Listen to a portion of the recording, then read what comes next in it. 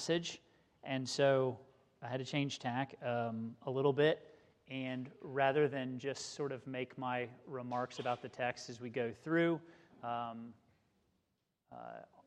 guess on the fly, I mean, it's not really on the fly, I've already kind of prepped it, but I've reined myself in. So I've put my remarks on the slide because it's a very long passage, and there's a lot of important information here, but I've decided to pare it down a little bit so that we could get through this dispute in one go. So let's go ahead and pray, and then we'll get right into today's lesson. Heavenly Father, thank you so much for your word. Thank you for the strong warnings that we get in Scripture, and for the specificity with which you speak. Lord, I pray that we would be listening to you today, that if there is an attitude, if there's an action in our lives that needs to be pointed out, we pray that you would have mercy on us and show us our faults, because we cannot discern our own errors. We need you to point them out, and you do that in a number of ways through the church and by your Holy Spirit and through the Word. And so I just pray that you would reveal our errors to us, reveal the underlying attitudes or the attitudes that underlie our disobedience.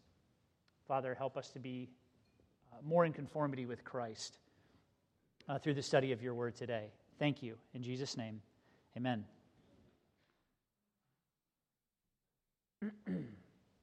So I'm just going to remind you of this to show us where we are. We're in the second dispute.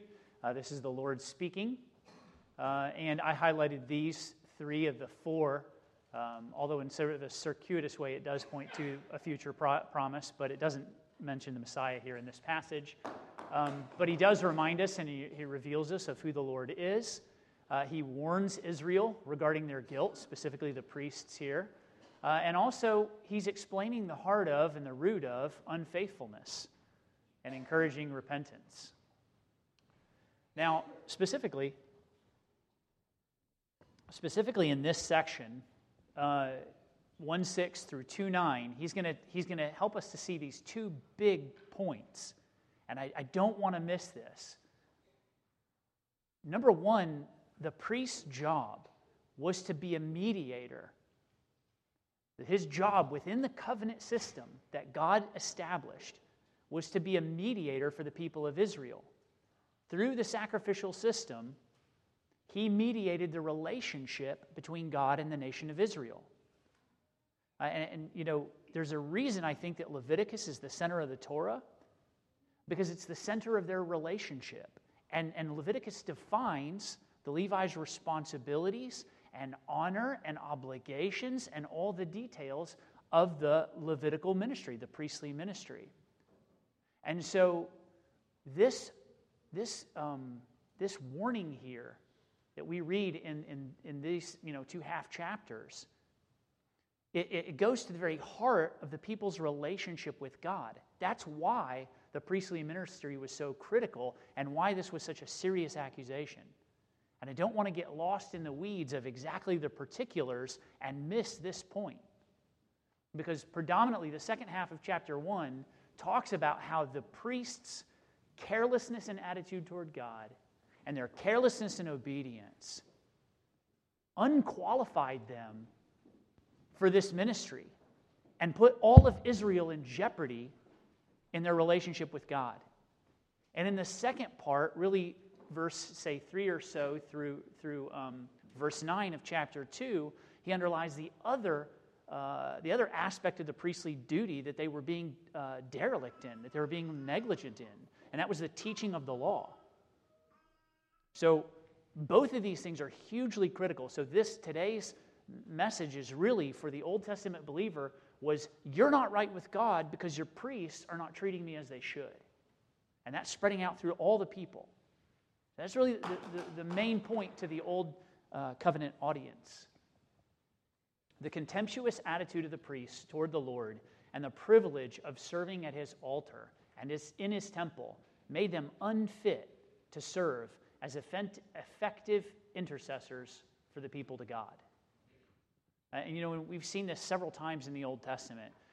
We see this with the older two sons of Aaron and how their disobedience and their negligence and carelessness toward what God had told them to do, and God killed them right then and there. They did not serve as priests after that day. He killed them because they were unfit to serve. This is a huge, important ministry. Later on, we see that Eli's two sons were worthless, and they were not suitable to be priests before the Lord. We see the same thing happen with Samuel's two sons. His sons were worthless fellows. They were not suitable to minister as priests before the Lord. God takes the priestly ministry very, very seriously. And where we are in history with the reading of Malachi, with the coming of the prophet Malachi, is the people have already been kicked out of the land. 70 years they were in captivity, and now they've been brought back. And now maybe 75 years or 100 years or so after that, and they're already falling away, and the priests are already turning their noses up at the sacrifices. They are repeating this pattern over and over and over again.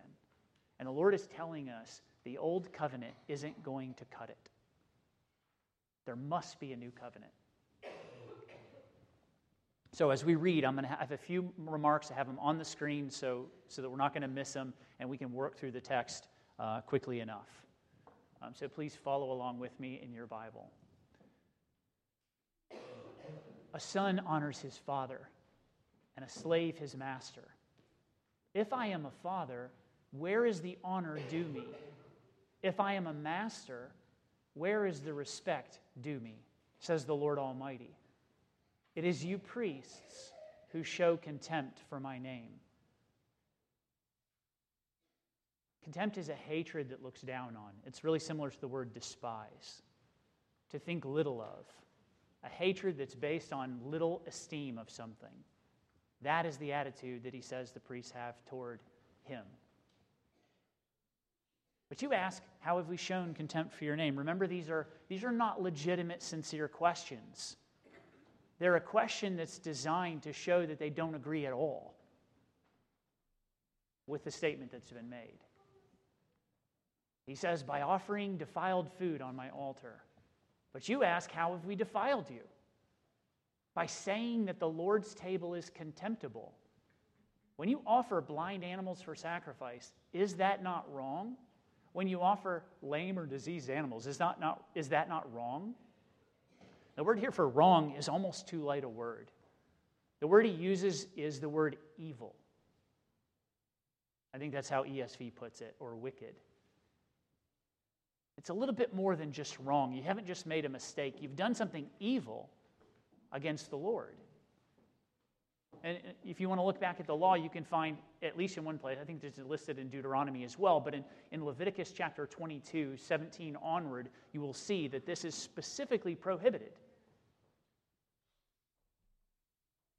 It is useless as a sin offering, and it's useless as a fulfillment of a vow. They actually could offer less than perfect animals as free will offerings, as thank offerings. But they could not offer them for sin. They could not offer them for the temple sacrifices, which were mandatory. And they couldn't offer them in fulfillment of a vow. And yet the priests were doing it.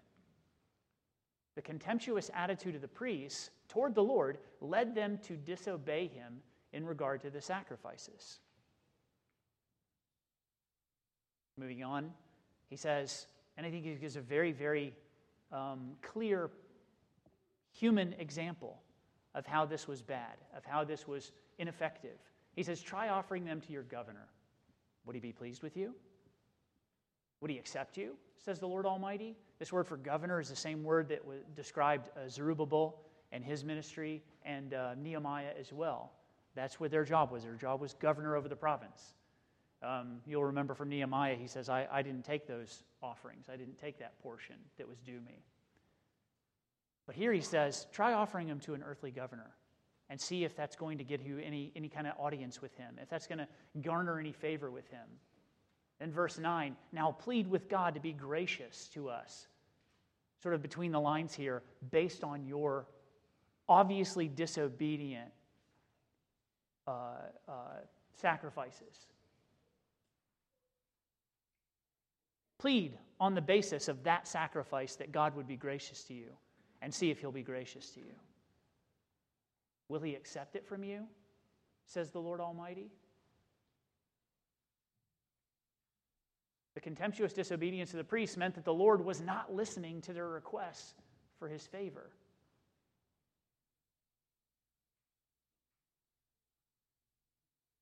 Remember that they're pleading with the Lord. Their position is to plead with the Lord on behalf of Israel. Forgiveness of sins, favor, help against their enemies. And their sacrifices are no good because their attitude is no good. He goes on, he says, "Oh, that one of you would shut the temple doors so that you would not light useless fires on my altar. I am not pleased with you, says the Lord Almighty, and I will accept no offering from your hands. My name will be great among the nations, from where the sun rises to where it sets. In every place, incense and pure offerings will be brought to me, because my name will be great among the nations, says the Lord Almighty." There's a couple of problems here, right? The Lord says, my name is great, and it should be treated as great. In every place. You know, this language is repeated when it talks about, anytime the Old Testament talks about how God really designed the nation of Israel to make his name great among the nations, in all places. God always had a worldwide focus to the spread of the knowledge of his name and the necessity of people to worship him appropriately. Everywhere. He always had a worldwide vision for his worship and his proper worship and praise among all peoples. Here the problem is Israel's not even doing it in Israel. And the priests who are supposed to lead him in this way are leading him instead in the opposite direction. Two things that are really critical for us to see here. The Lord says he is not pleased with the priests and will not accept their offerings. So what kind of state is the nation of Israel in if God won't listen to the intercessors that he established in the system that he set up? But the same situation that the people found themselves in during Eli's administration with his two worthless sons. God was not for them. And until they returned to the Lord, and until they had someone who was in a correct position of mediator for them, was Samuel in that case, they were being steamrolled by their enemies. Second part of that is, the Lord is a great king. God is worthy of all the praise and all the glory and all the honor from every single one of us. He's great, and we must treat him as so. But rather than making his name great in all the earth, they were profaning it in the heart of his people, and they were profaning it within his own temple. He says, but you profane it by saying the Lord's temple is defiled. Now, this is the second time he says you priests say this. What is he implying? Just that you think it? Or that you convey this to Israel? And that's my argument, that they're, instead of teaching correctly, they're teaching the contempt for the name of the Lord. He says, you profane it by saying the Lord's table is defiled and its food is is contemptible, meaning you can have this kind of attitude of contempt for his altar. And you say, what a burden, and you sniff at it contemptuously. This burden is the same word in Hebrew that they use for trials and hardships that the people went through. So you can look back at the history and how they've gone through hardships here and hardships there. I think the Psalms quote it too, but at least it's found it in several places in Numbers. He says, you look at my altar and your privileges as my priests that I established for making my people holy in my sight, and you call my sacrifices and my altar a hardship instead of an honor. And then he says, when you bring injured, lame, or diseased animals and offer them as sacrifices, should I accept them from your hands? Says the Lord. And again, this question is a rhetorical question. The answer is obvious. And he says, cursed is the cheat who has an acceptable male in his flock and vows to give it, but then sacrifices a blemished animal to the Lord. For I am a great king, says the Lord Almighty, and my name is to be feared among the nations. The Lord is a great king, but the priests viewed his service as a burden rather than a great honor. And it corrupted their service before the Lord, and it corrupted the people.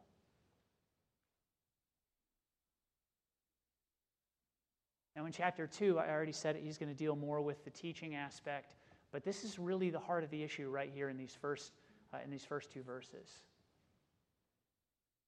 Now you priests, this warning is for you. If you do not listen, and if you do not resolve to honor my name, says the Lord Almighty, I will send a curse on you, and I will curse your blessings.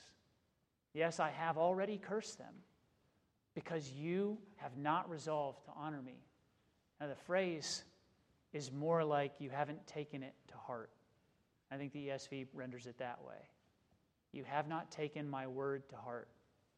One of the guys I listened to teach on this particular book, an overview of this book, he says, he rendered it this way. He says, you don't take me seriously. I want to pause for a second. Every person in this room who is an adult understands what it's like when somebody doesn't take you seriously. Wives, when you communicate to your husband something that's really important to you, and he skates right over it, as if he hasn't heard a word you've said, and doesn't care what you think anyway, they are not taking you seriously, and it hurts. Men, when you speak to your children and they don't listen, they don't respect you. When you speak to a person at work who's supposed to be your subordinate and they don't take you seriously, or they talk to you in a way that suggests they think you're on the same level, a teacher with a student, a mentor with a person who's supposed to be learning from them. I think men, we understand this probably more than anybody in particular, because a lack of respect for who we are, the experience we have, the knowledge we have, the position that we're in, that will take us from 0 to 70 in a heartbeat, won't it? How much more the living God who gives you life and breath,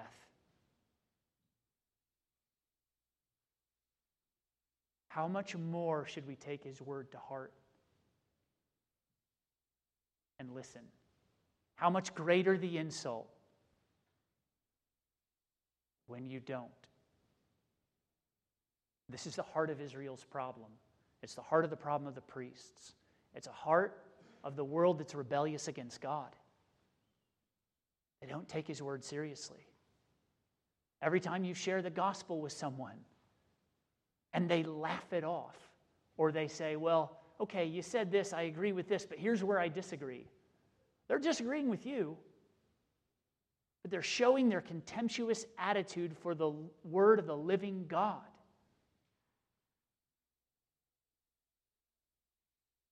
And the seriousness of this situation for Israel is this is the priests.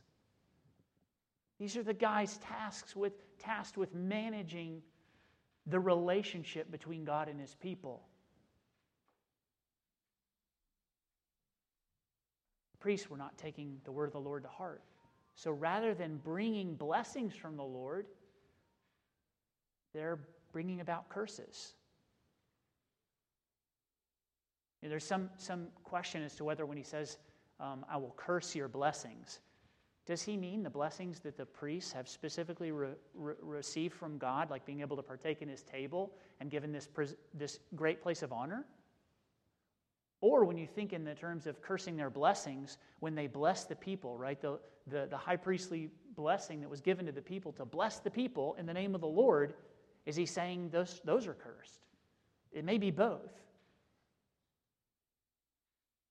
But rather than bringing blessing, you're bringing curses. He says, because of you, I will rebuke your descendants. I will smear on your faces the dung from your festival sacrifices, and you will be carried off with it. And you will know that I have sent this warning, that my covenant with Levi may continue, says the Lord Almighty. I underlined and made the word covenant in bold here because that's the greatest issue here, right? If the Levitical priests are not doing their job as they ought to, then there's no intercession being made for the people. The covenant remains broken through their sin, and the covenant can't be, there can't be reconciliation for the people if the sacrificial system is the corrupted aspect. It reminded me of Hebrews, where he talked about renouncing, in chapter 6, where he talked about renouncing Christ, or treating the blood of Christ as unholy. The very thing that makes you holy, you show contempt for. That's the heart of the issue here. You nullify the covenant by spurning the sacrifices. But here, look at what he says. This great honor it is to be a priest. And again, Hebrews talks about that great honor that there was. He says, nobody brings this honor on themselves, but it's the Lord who appoints the high priest. They're in this great position of honor as a priest, but because of their disobedience and because of their contemptuous attitude toward the Lord, he says, I'm going to smear on your faces the dung from your festival sacrifices. This doesn't have to be taken literally. The understanding here is that the dung is the filthy part, the gross part that has to be taken outside of the camp with the offal, with the innards, and burned. It's unclean. And he says, I'm going to put that on your faces. I'm going to shame you before everyone. And that's how he's going to close out verse 9. You'll see it in a second. But the priests violated the old covenant. But notice this, and I'm going to talk about it here again in a minute. But the Lord wanted his covenant to continue. And he was giving this warning so that it would continue. And I think we don't want to miss God's mercy in this. I think I would be failing you if I didn't remind you of God's mercy in this. He says, my covenant was with him, a covenant of life and peace, and I gave them to him. This called for reverence, and he revered me and stood in awe of my name. True instruction was in his mouth. Nothing false was found on his lips. He walked with me in peace and uprightness and turned many from sin.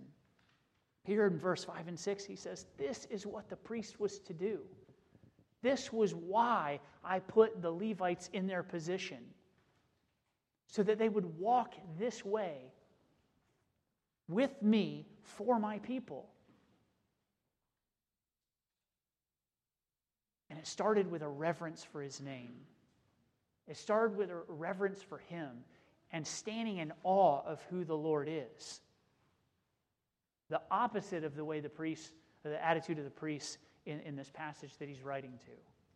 And then verse 6, true instruction in his mouth. He's teaching the law correctly so that the people can have a right relationship with God and grow in their relationship with God.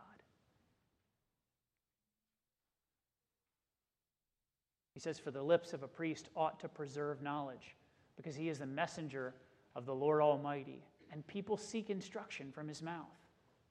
But you have turned from the way, and by your teaching have caused many to stumble. You have violated the covenant with Levi, says the Lord Almighty. Under the old covenant, the priests were supposed to instruct the people in the law, but instead they were leading the people in disobedience to the law. So he says, I've caused you to be despised and humiliated before all the people, because you have not followed my ways, but have showed partiality in matters of the law. So, I'm going to make this a little bit concise. The Lord says to the priests, you show contempt for my name. And the priests say, no, we don't. I mean, that's the heart of this statement here. What do you mean?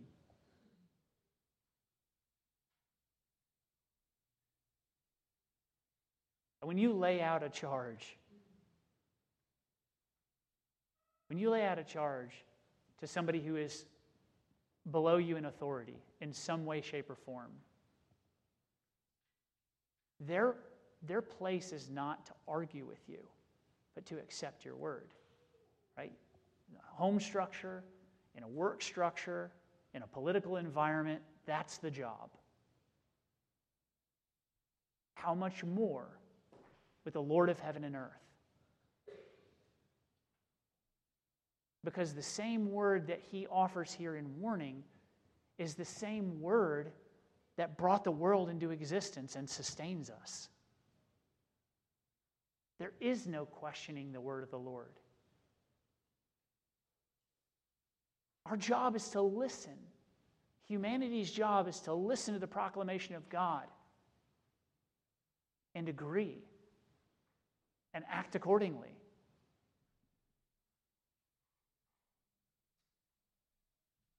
That's why it just never ceases to amaze me that Peter and the other disciples had such a good understanding of who Jesus was until it actually came to listening, when they didn't want to believe what he said.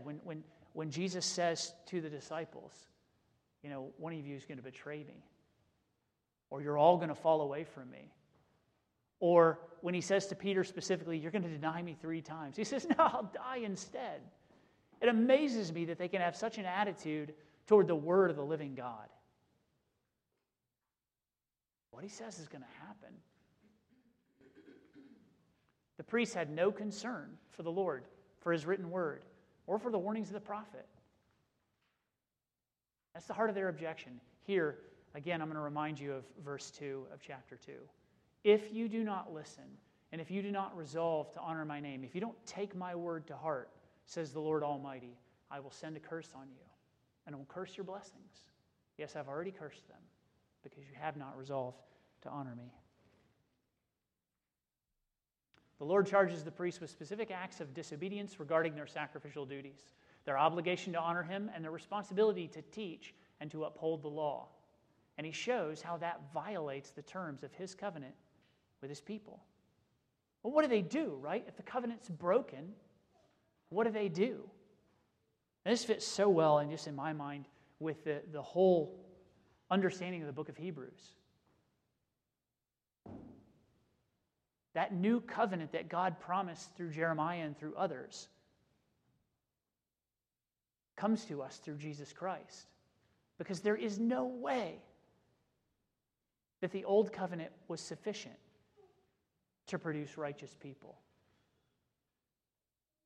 The old covenant allowed people to interact with God on a temporary basis, but all of that was on the basis of what Jesus Christ would do. Here to the people in this time, he says, it's almost like if you stopped here at verse 9 and you're an Old Testament audience, you're one of the people hearing maybe Malachi preach this from the temple steps or call out in the city square in Jerusalem. And if people heard him correctly, the response would be the same to Peter's on the day of Pentecost. What do we do? Tell us what to do. Our priests can't make intercession for us. You're not accepting our offerings. We've sinned, and we've got no way to be rightly related to you. What do we do?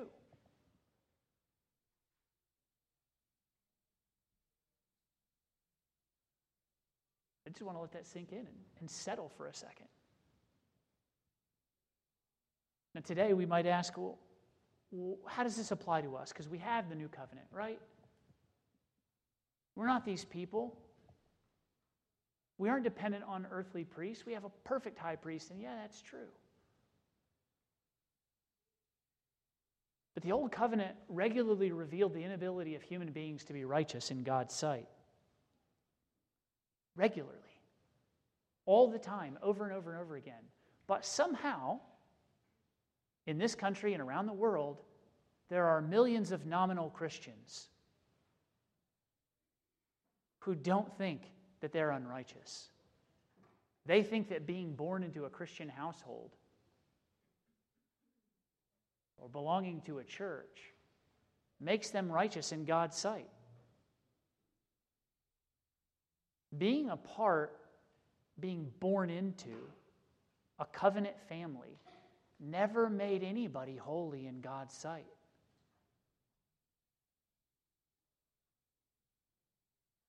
For the Jew, it meant they had the real Word of God, and they had every advantage and every opportunity to come to know the real God, but it didn't make them automatically right with God. And for the Christian, it doesn't make you automatically right with God. I can't tell you how many times in the South I would share the gospel with people at work, and they're like, yeah, my aunt's a Christian. My mom goes to church. What are you talking about? How does that do anything for you? We are not righteous in God's sight by anything that we can do. And no list that we have that we think we can check the boxes on makes us righteous in God's sight. The heart of disobedience, any act of disobedience, is a contemptuous attitude toward the Lord and His Word. It is a failure to take God seriously. Now, I get it.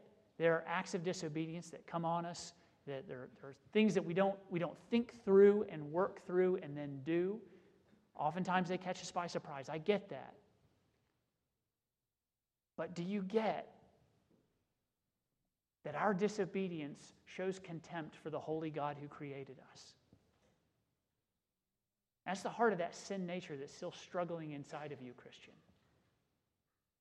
Is a contempt for God and His Word. And a lack of desire to take Him seriously. A desire to assert our individual authority over God's revealed Word. Thirdly, this reminded me of Matthew chapter 5, verse 13 specifically. Because He says to the priests, I gave you a function, I gave you a role within my covenant community. And you're not doing it. So I'm going to cast you off. I'm going to cast you out. I'm going to smear the offal of the sacrifices on your face, and I'm going to cast you away. I'm going to have you carted off, like the bodies of the sin offering that have to be burned outside the camp. So that reminded me of Matthew 5:13. You're the salt of the earth, but if the salt loses its saltiness, how can it be made salty again? You're being made holy for a function. Why aren't you functioning as you have been called to function? He says it's no longer good for anything except to be thrown out and trampled underfoot. Again, I don't want to leave you without the understanding of mercy here. Because this is, I think, one of the first, well, not the first, but one of the first clues. A little bit hidden in all this warning and rebuke. And all these understanding of cursings to come. But he says in verse 4 of chapter 2, you will know that I have sent you this warning, so that my covenant with Levi may continue. I believe what he's talking about here is a reference to the later people who their names would be written, because they would hear this and they would take him to heart. They would repent of their wrong attitude. And I believe there would have been priests in there, because he says, in order that my covenant with Levi would continue. It was not time for the new covenant just yet. I believe that in the 400 years or so from here until Christ dies on the cross, I believe there were still men and women who loved God and responded appropriately to His Word. And their relationships would still have been right if there were priests to serve in that capacity correctly.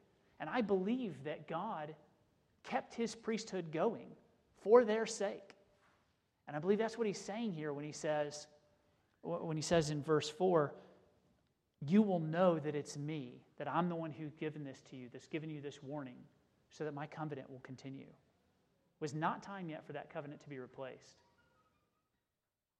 But he's pointing forward to that time, and he's going to show us that in chapter 3. And so I wanted to use this verse from Lamentations.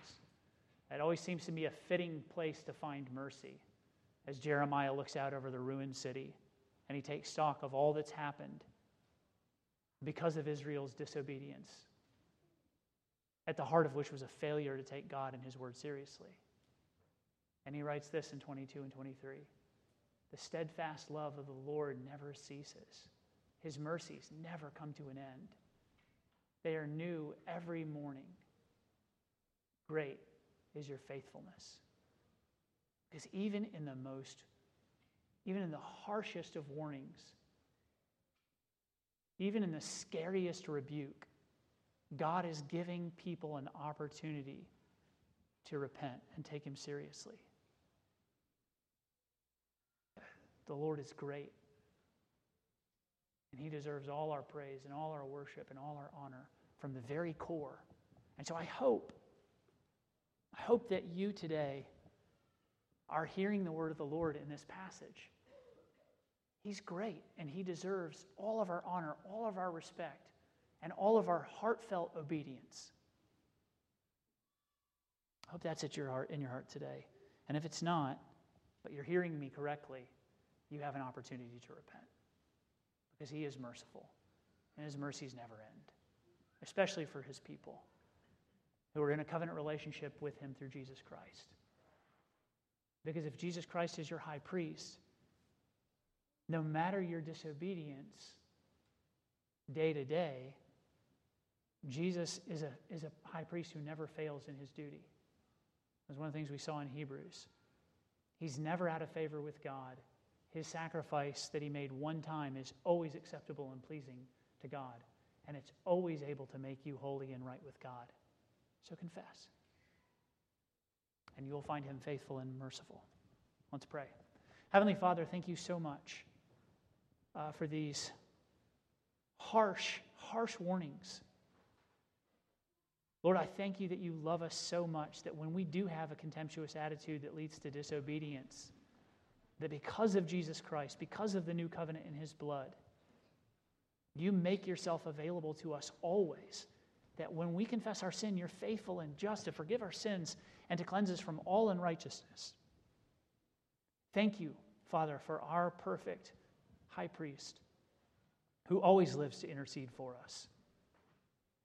God, help us to have a right attitude, a right heart toward you, and that we would show that by our obedience.